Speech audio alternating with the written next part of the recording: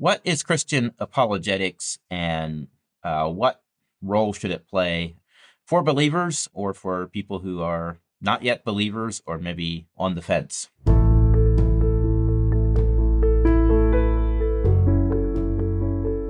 So we continue our series related to doubt and faith with Daniel Yoder. And this episode, Daniel will give us a brief introduction to Christian apologetics, what it is, and some context for that. So if we could start, how would you answer that question? What is apologetics, and specifically Christian apologetics? The English word apologetics is derived from the Greek word apologia, which means defense or the act of making a defense. So it is essentially a courtroom word, and that term is used in 1 Peter 3:15. That's one of the classic texts about apologetics. That's a verse that teaches us to be gentle and respectful in the process of giving an answer, of making a defense to those who ask us about the hope that we have as believers. So we learn in that verse about the readiness that believers should possess to make a rational case for the Christian faith. And we also learn about the attitude that should be demonstrated by believers in that process. So the goal of Christian apologetics is to offer a logical defense of the Christian faith.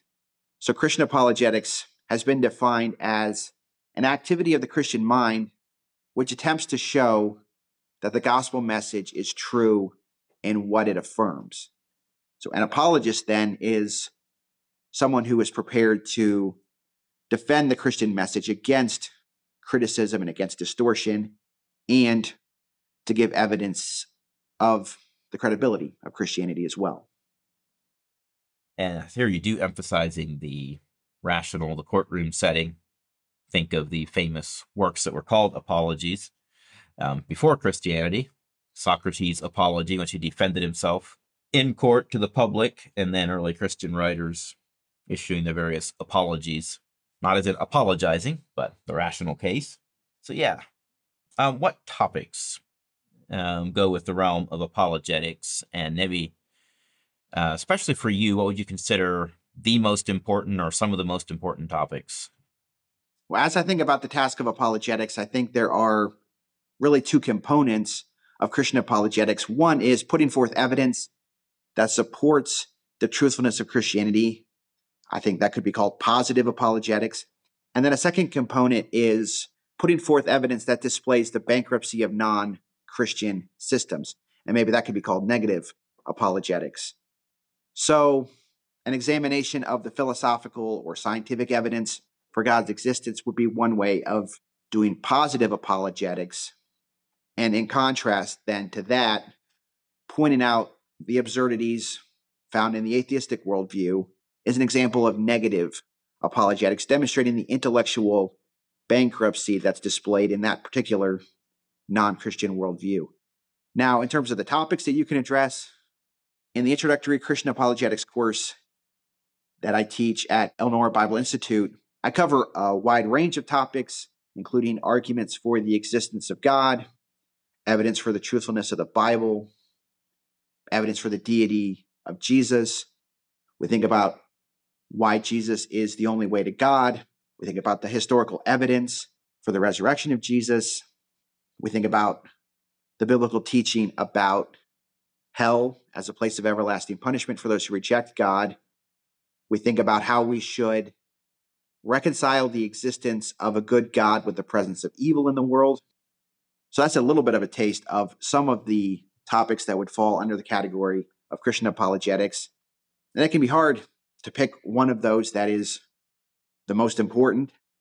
The problem of evil is an important topic to address because of how emotionally charged that issue is and how many people can struggle with that topic. So that's a very practical one to address. And I would also add that the resurrection of Jesus is certainly significant because of how that event provides confirmation for the claims that Jesus made about himself. And certainly the resurrection is foundational to the Christian understanding of salvation. So those are two that certainly should be given a lot of attention in any discussion of Christian apologetics. Yeah, good. Central ones, and then I'm just thinking how broad a range that is. and how much that is to try to talk about in a single college course, ranging from philosophy to more emotionally charged topics and all of that.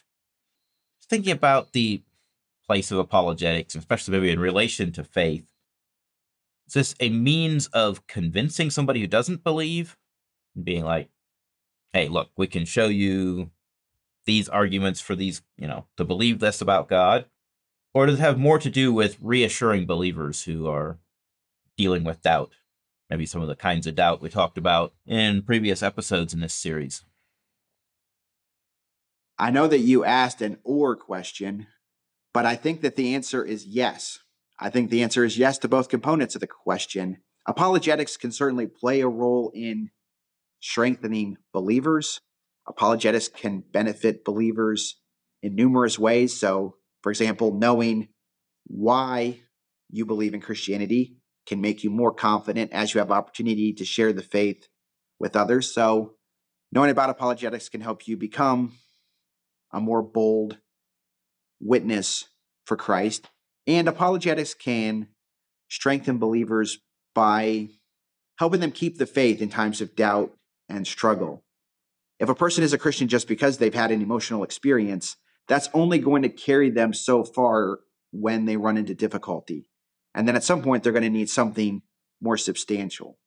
So if a person's going through hard times and they feel like God is distant during that time, apologetics can help them remember that their faith is not based on emotions, but it's based on truth, and therefore can help them hold on to that faith. Apologetics, can be beneficial to believers in a number of ways, as I mentioned, and apologetics can also have a role to play in bringing unbelievers to faith. Now, we need to recognize the limitations of logical arguments and the presentation of evidence. We're not going to be able to argue people into the kingdom of God purely on the basis of evidence and logic, but apologetic arguments presenting evidence for Christianity, delivering a rational presentation of the gospel, those types of things can be used to help to break down wrong thinking in the mind of an unbeliever and also plant gospel seeds in their hearts. Now, ultimately, the Holy Spirit needs to work in a person's life if they are to come to faith in Jesus. And we don't want to lose sight of that fact as we engage in the task of apologetics. Apologetics does care about the evidence, does seek to provide logical arguments for Christianity, but ultimately the Holy Spirit needs to work if a person is going to accept the evidence. And even if no one is led to faith through the work of apologetics, we should still engage in the task because God has commanded us to, and it has a role to play in strengthening our faith. But I think we can be encouraged by the fact that God has used apologetic evidences to lead people to faith in Jesus. There are numerous examples of skeptics who have come to faith in Jesus, in part because of their investigation of the evidence. But even if no one is converted, apologetics can still demonstrate to the world that the Christian faith is rational.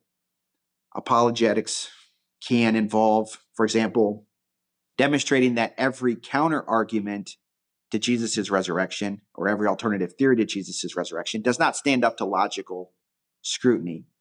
So apologetics can play an important role in helping to remove the excuses that people have for not believing in Christianity.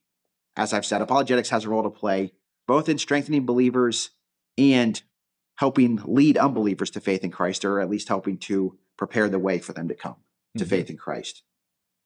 Yeah, good. And to use the terms you mentioned earlier, it's both the positive apologetics and the, maybe a form of negative apologetics to say these arguments against Christianity don't prove what they purport to prove. Yeah, so the next two questions here follow up a little bit on that.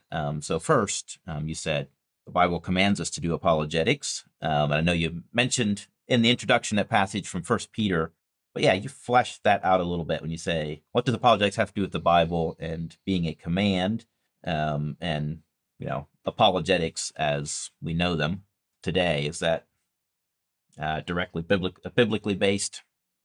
There are some Christians who think it's unbiblical to do apologetics, but I think that thought overlooks the fact that Jesus and the apostles used apologetics. So I would appeal to the example of Jesus and his apostles in responding to that question.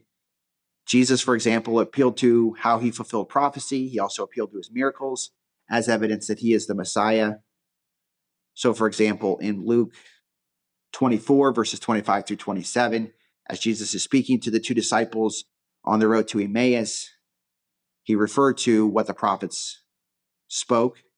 He asked those men walking beside him, was it not necessary that the Christ should suffer these things and enter into his glory? And then we read there that beginning with Moses and all of the prophets, he interpreted to them in all the scriptures the things concerning himself. So Jesus was explaining to them how our Old Testament looked forward to his coming. And we could also mention John 14, verse 11, where Jesus says, believe me that I'm in the Father and the Father is in me, or else believe on account of the works themselves. And those works would certainly include Jesus' miracles and probably his other actions and teachings as well. So Jesus is appealing there to fulfill prophecy and to his miracles as evidence that he is who he claimed to be. And in the book of Acts, the resurrection of Jesus is a miracle that the apostles emphasized in their preaching.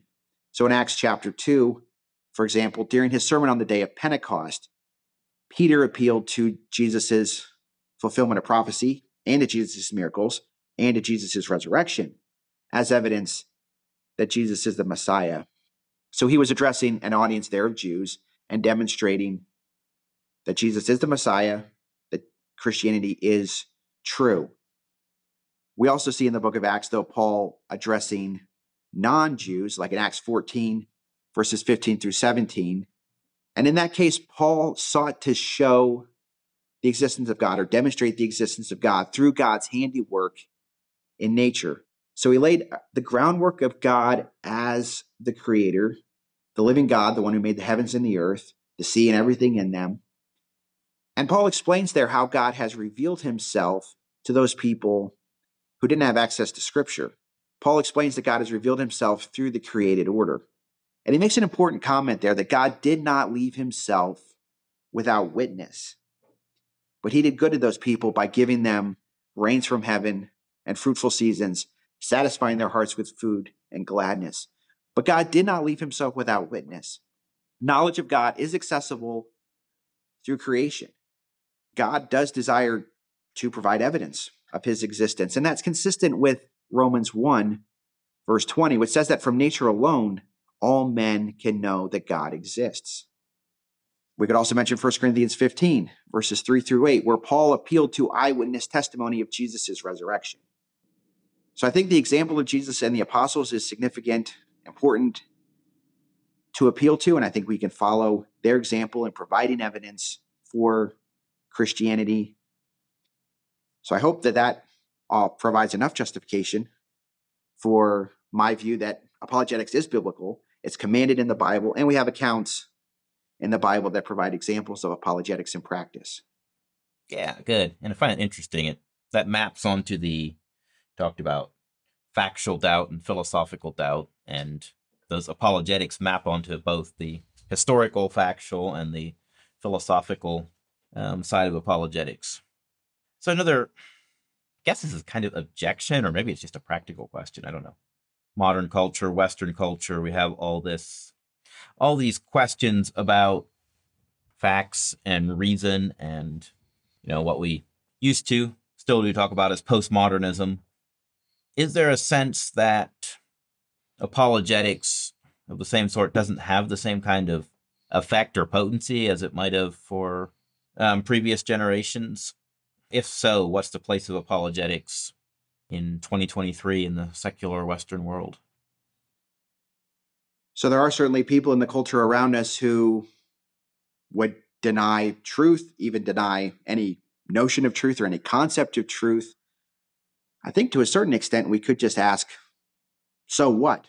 Just because they're abandoning truth doesn't mean that we have to. And one of my apologetics professors emphasized that we should stand up for the truth, even if no one else cares about it. So yes, the concept of truth is under attack by many in our culture today. That might make it tempting for us to abandon our commitment to truth and to reason and to facts. But if we abandon those things, then I think we're also abandoning any possibility we would ever have to lead people to Jesus, because you can't reach a solid conclusion if you have a defective starting point. So I think one component of my answer is we don't have to abandon the concept of truth just because other people are doing it.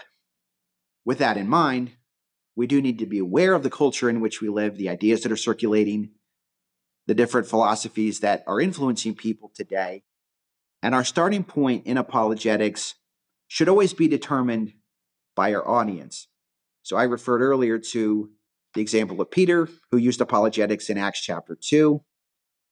In Acts 17, verses 22 through 31, Paul took a very different approach than Peter did in Acts 2. In Acts 17, Paul was presenting the gospel to an audience that was influenced by Greek philosophy. And one notable difference between those two passages, Acts 2 and Acts 17, is that Paul did not use scripture.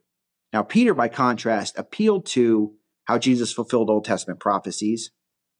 And so, even though we don't have time here to analyze Paul's approach in that chapter, I think a basic question is, why did Paul take that approach? Why did Paul not appeal to scripture? Why did Paul begin his gospel presentation where he did, which was with the doctrine of God? I think the simple answer is that he did so because he knew his audience. And so we also need to know our audience. Paul had a very different starting point than Peter did. So we need to know our audience, and we need to have some spirit-directed creativity to help us adapt our gospel presentations to our audience. Now, we don't adapt the message, but we should be willing to adapt our presentation of the message. So those are just a few thoughts about a really significant question. Right. And the adapting the message for the audience and where to start becomes a really big question. Yep. So I feel like I'm throwing a lot of objections at you, but they're also helping to flesh out what apologetics is. So that's good. So the final one is, again, the observation that Anabaptists and some of our churches traditionally like to say, well, look at our lives more than our words. And we might say that because we're really conscious that words can be empty or hypocritical. But, that can mean that as Anabaptists, we tend to be more quiet, or we don't work as hard at developing well-reasoned arguments and compelling rhetoric or presentation as you gave it. So, how does apologetics fit with Anabaptist tradition? Just a small question. Well, that small question might take us into the far reaches of my understanding, but the early Anabaptists certainly did not regard themselves as professional apologists or professional theologians or philosophers. And in fact, they tended to be very suspicious of eloquent theologians whose lives did not match the message that they proclaimed. But I do think that the early Anabaptists should be given more credit, though, for the commitment to defending the faith that they did demonstrate. The early Anabaptists did need to offer defenses of their faith. For example, in response to accusations of heresy directed at them by both Roman Catholics and the Protestant reformers, the Anabaptists defined themselves as Bible-believing Christians. And there were some military impulses within the early Anabaptist movement as well. And in response to those impulses, the early Anabaptists defined themselves as being peaceful and law-abiding. So they were willing to clarify misconceptions and offer responses. And again, they didn't regard themselves as professional apologists, but they were willing to confront people with the fact of Jesus' lordship, and they were willing to help people think about the implications of that lordship. So their gospel presentations perhaps tended to be more simple, but they were evangelists, and they did offer a defense of the Christian faith. They did confront people with the claims of Christ. And the early Anabaptists recognized, and rightly, I think, that apart from regeneration by the Holy Spirit, apart from the new birth, no one can rightly understand and interpret the scriptures. So they did take people to Jesus himself. And the gospel is about more than information. It is about transformation.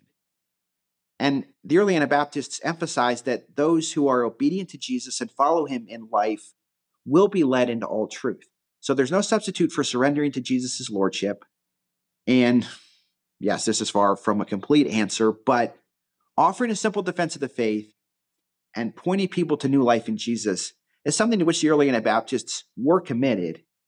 And I think we can follow their example in that regard.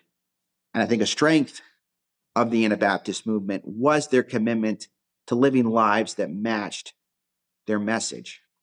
So I would say that we should strive to be as eloquent as possible in both our message and in our modeling of that message. And maybe we don't have to choose, or don't have to choose to the extent that we sometimes think we have to choose between the two. Yeah, thank you. And it also struck me, you mentioned apologetics originally has it's a word that comes from the courtroom setting. If you're talking 16th century Anabaptists, well, they had to do that too. They had to actually give their defenses in court, often religiously charged. Well, thank you.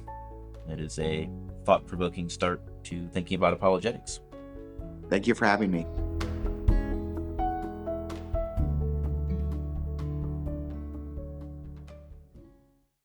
Thank you for joining us for this episode, and thanks to our donors and partners for making this possible.